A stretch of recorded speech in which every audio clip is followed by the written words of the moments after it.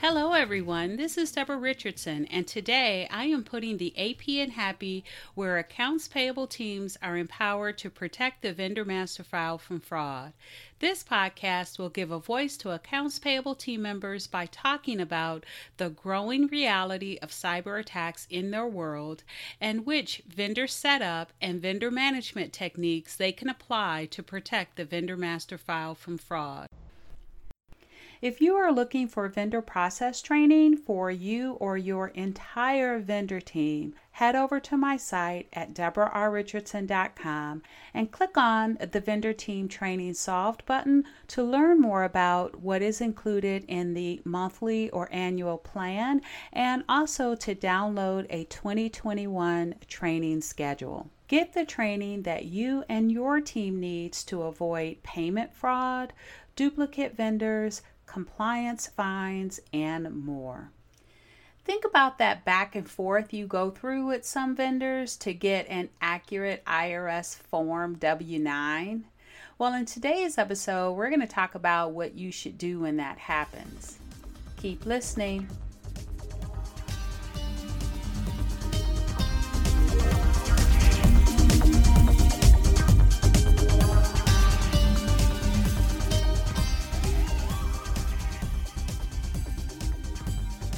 Welcome to episode 130, What to Do When Your Vendor Does Not Know How to Complete the IRS Form W-9. I receive lots of requests and questions on the vendor master file and the vendor onboarding and change process. But this request was different. This request was to see if I had a reference to give to vendors when they didn't know how to complete the IRS Form W-9, which from here on out, I'm just going to call it the W-9. And we've all been there. So I do want to start off with the purpose of the W-9 form, and then I want to talk about vendor common errors when completing the W-9, and then I'll end up with your next steps, like what to do when you're in that situation. So starting with the purpose of the W-9 form. So the title of the W-9 is officially the request for taxpayer identification number and certification. And per the Internal Revenue Service of the IRS, on the instructions for the W-9, it says that an individual or entity, the Form W-9 requester, who is required to file an information return with the IRS must obtain your correct taxpayer identification number, the TIN, which may be your Social Security number, SSN, individual taxpayer identification number, the ITIN, the adoption taxpayer identification number, the ATIN, or the employer identification number, the EIN, to report on an information return the amount paid to you or other amount reportable on an information return. Now, if you were scratching your head over the taxpayer identification numbers or the TINs, the 4 different types, I kind of was too over one of them. So there were 4. It was the Social Security number, which we know is for individuals. It can be sole proprietors, single member LLCs, for companies, or if those sole proprietors, single member LLCs, individuals have employees, they have to have an EIN, and so they could have an SSN or an EIN, or that EIN could be for the company. The ITIN, the individual taxpayer identification number, that's for individuals that for whatever reason, and I don't have all the criteria for that, but for whatever reason they are not eligible for a Social Security number to be issued by the Social Security Administration, and so the IRS will issue an individual taxpayer identification number for them. And then the last one is the one that had me scratching my head because it's an ATIN. It's the adoption taxpayer identification number. And I don't know if this will ever be relevant, but The purpose of that is for example, if a parent adopts a child and that child does not yet have a social security number, but they want to claim them on their taxes, they would apply for an A-10. And I don't know if that would ever be the case with a W-9, but I do know that we are used to seeing that SSN and that EIN, and maybe there's an individual taxpayer identification number in there somewhere. It is also, all of them are 9 digits, and the I-10 is formatted the same as the social security number. So I'm not sure if maybe we've used those in the past and didn't know, but those are the 4 numbers that are part of the taxpayer identification number, or the choices of the taxpayer identification number. Anyway, so I'd like to add to all of that by saying that each and every vendor you onboard, you should require a W-9 be submitted as proof of exemption from either backup withholding and or reporting. So yes, that means corporations or vendors that your company currently expects to pay only $599 or less, because we know everybody knows about that $600 threshold for most types of payments. For some types of payments is less. Not to mention the fact that the successful IRS 10 match can be an indicator that the vendor is not a fraudster. So I do want to say here, as a disclaimer, I am not a tax professional, so please make sure you check with your tax professional before making any decisions on the 1099, the W-9s, the 1099s, and any related tax filings. But it won't hurt anything to collect the W-9 from all of your vendors and then also do the IRS 10 match. It won't hurt anything, but it could help long term if you do decide to pay that vendor more than the threshold, or that corporation turns out to be, provide legal services or any type of medical payments. Those have to be reported regardless. Then you would have it. And don't forget, you probably don't forget, but other people might that are not in AP, that we don't always know what those payments are going to be for. And so you can't make a decision at the time of vendor setup that you don't need to you do not need to collect a W-9 because you're not going to be able to threshold, or these payments don't warrant it. Because in some cases, even though you're buying goods, you might also buy services that are on the same invoice. So any event, it doesn't hurt to require a W-9, and I know a lot of you already do that at the time of vendor setup, but it also doesn't hurt to require a W-9 again when the vendor has changes either. So while the IRS provides verbiage in the W-9 instructions to let the payee know that when there are changes, they need to reach out to the payer and let them know.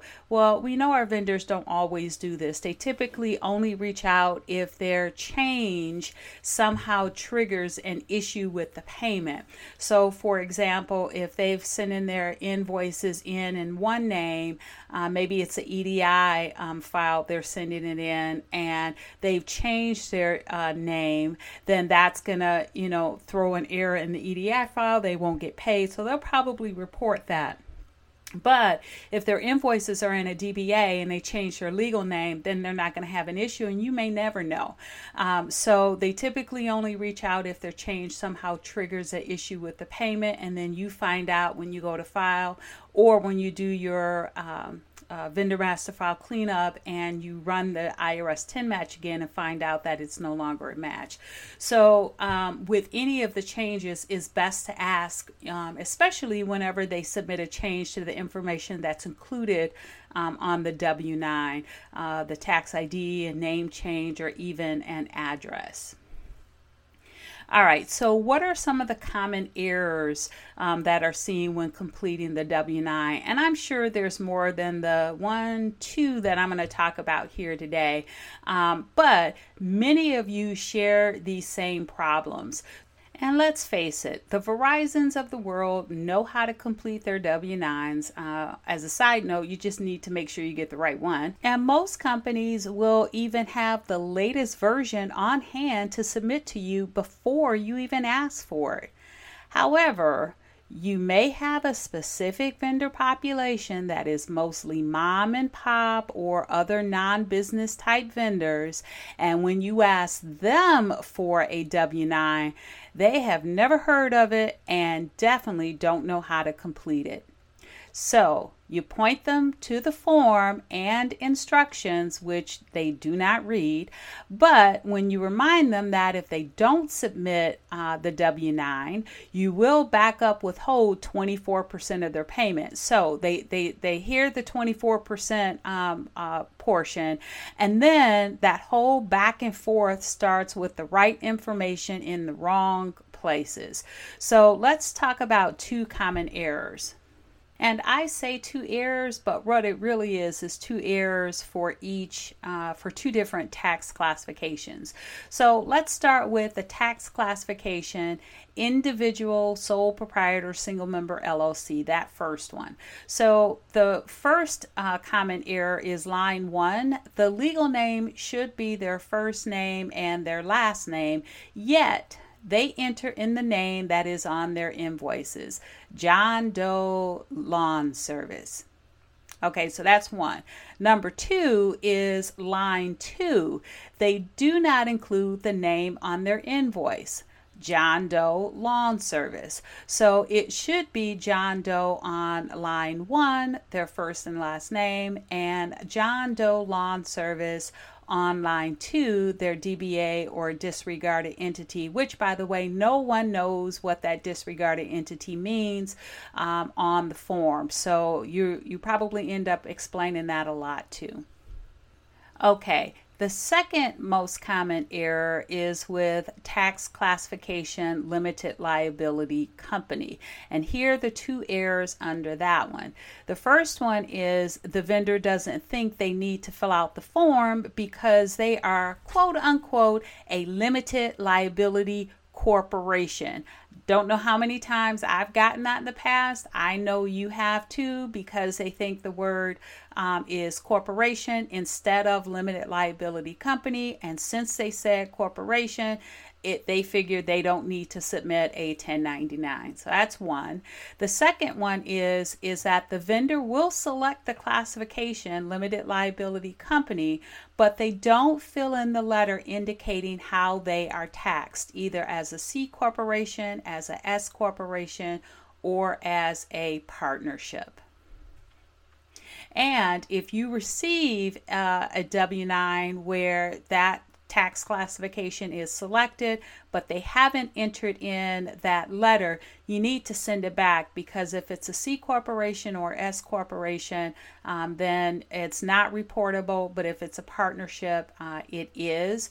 And so you need to know whether or not that vendor is reportable, so they need to fill that letter in.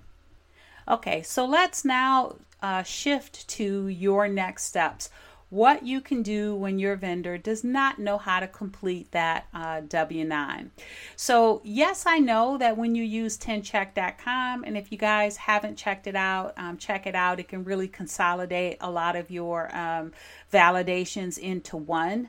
And I'm not affiliate of anything with them, but I have used that in the past. I continue to use it when I do vendor master file cleanups for my clients, and it is kind of a one-stop shop for many of the validations. But anyway, I know when you use 10check.com and you input the vendor's legal name and employer identification number, that EIN, that the results will pop up with the vendor's name as registered on the IRS's EIN database, if it's there. Now, it doesn't work with the Social Security number because, again, it's the EIN database. But I don't recommend that you reveal that to your vendor if they have put their made a mistake and put the wrong name in the legal name. Maybe they put their their first name and last name, and didn't put the company name, or maybe they put a company name and it's not the right company name. I mean, you never know. It could be different scenarios, but you know what the actual name is, and it might even be close to what they're doing. Maybe they flip-flop between the disregarded entity and the legal name. But I don't recommend that you reveal that to the vendor, because what if they don't know the name because they are a fraudster? So what I would say, because now you have to go back to the vendor because the W-9 is not valid. And so what I would say is that you really have actually four options. The first one is to, once again, point them to the IRS Form W-9 instructions. And if they read it, they should be able to figure out that they need to put a valid vendor legal name on their W-9. And by the way, if they do not remember what their valid legal name is that they registered with the IRS with, for example, those that have that EIN, there is a number that they can call in order to get a copy of their registered employer identification number and legal name. And what they'll get is a letter back. It'll be a 147C, and so they do have a recourse for that. So point them to the IRS Form W-9 instructions. That's one. And then the second one is, and I didn't know this until I was doing some research for an offering that I'll have, and the blog post and this podcast, is that the IRS, on their IRS video portal, they have a video that is called How to Complete the Form W-9, and it is strictly for those vendors that need assistance on how to complete the form. Now, the one thing I will say about it is that it still uses, IRS still uses IRS language, and even though they say disregarded entity, again, vendors may not know what that means. So they're still using IRS language, but there is an IRS video. And by the way, all of these things that I'm talking about, I'll have links to it in the blog post that accompanies this podcast, and I'll have a link to that blog post in the show notes.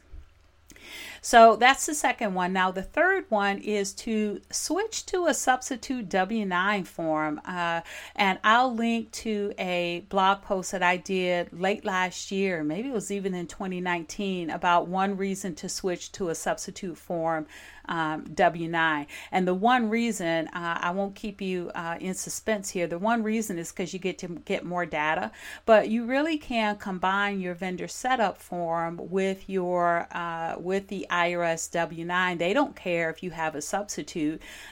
They just want to make sure that you have all the elements that they require, and I think I have a link within that blog post so that you can verify it.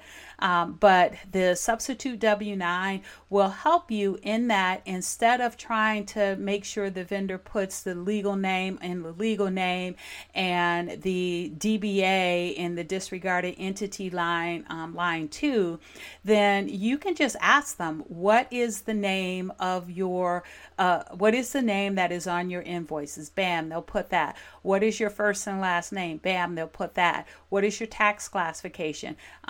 They'll put that. And if they put sole individual or check individual sole proprietor or single member LLC, that first one, then you know that all you have to do is put the first and last name in with their social security number or their EIN, and you can run the IRS 10 match.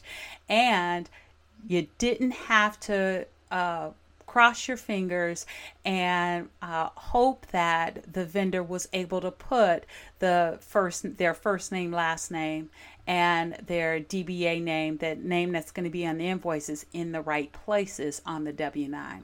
So that's just food for thought. Now, that was the third one. The fourth and the last one is something that I've just actually created. I talked about it earlier, how I had a request to, if I had some type of document to send to the vendors to help them understand how to complete the W-9. And again, I'm not a proponent of telling them where they need to put their information, but I can definitely take what the IRS provides in Publication 1220 on the IRS W-9 instructions and change that into more layman's terms so that they understand how to complete that form. And what I did is I turned that into not only what I consider a one-pager called the Vendor Non-Official Guidance for Completing the IRS Form W-9. So I created that one-pager, but I also included or created a 26-page document that helps the vendor team know what to look for when they're accepting these W-9s. Because, it could be the case where you may have new vendor team members and not only do the vendors not know how to complete those W-9s, but neither may your vendor team. And so what I created was, it's called the IRS Form W-9 Examples by Tax Classification. It's a non-official guide to train your vendor team. So I'm all about vendor training. It's 26 pages. It comes with a separate PDF, one pager that you can send to your vendors that need assistance completing the W-9. And it also has references for them on that one pager as well. It has the number to the IRS if they need to get a copy of the 147C form we talked about earlier. It has a link to the instructions. It has a link to that video that the IRS put out. And so the whole document, including that separate PDF for the vendors, is taken from all of the IRS guidance related to the W-9. And it's all kind of packaged up into a 26-pager for the vendor team and a one-pager for the vendors. So I'll put a link to that. Again, it'll be in the blog, but I'll put a link to that also in the show notes, and you can take a look and see if you would like to purchase that for your team. All right, so after all of that, so those were your next steps, the four that you can take if your vendor just does not know how to complete the IRS Form W-9.